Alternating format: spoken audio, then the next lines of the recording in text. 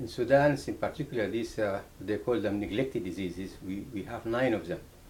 I am mainly focusing on the schistosomiasis, or generally known as bilharzia. The medical problem is the responsibility of the ministries of health and ministries of social welfare.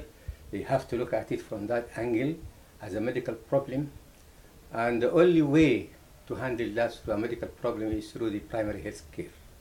So when it comes to the transmission of this disease, how they get to the people, then that is the responsibility of the communities. So the communities, they have to be involved. But we have learned lessons from a number of countries, even people who went to do this through the communities. It was not sustained for a longer time. So we have to think of a mechanism that whereby we can sustain the control of any given disease, vector-borne disease in the area. And I think I'm coming from a gender university, because Ahfad University is only for women.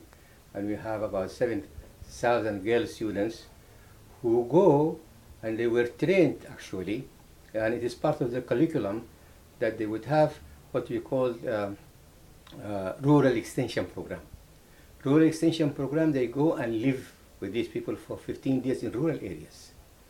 And they have made great success in family planning, in nutrition, in FGM. So we are trying now to involve them into the neglected tropical diseases by designing a model in a village.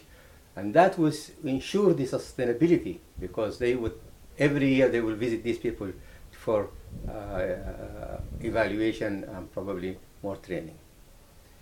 We should not neglect the social part of the disease, and especially the transmission and the control.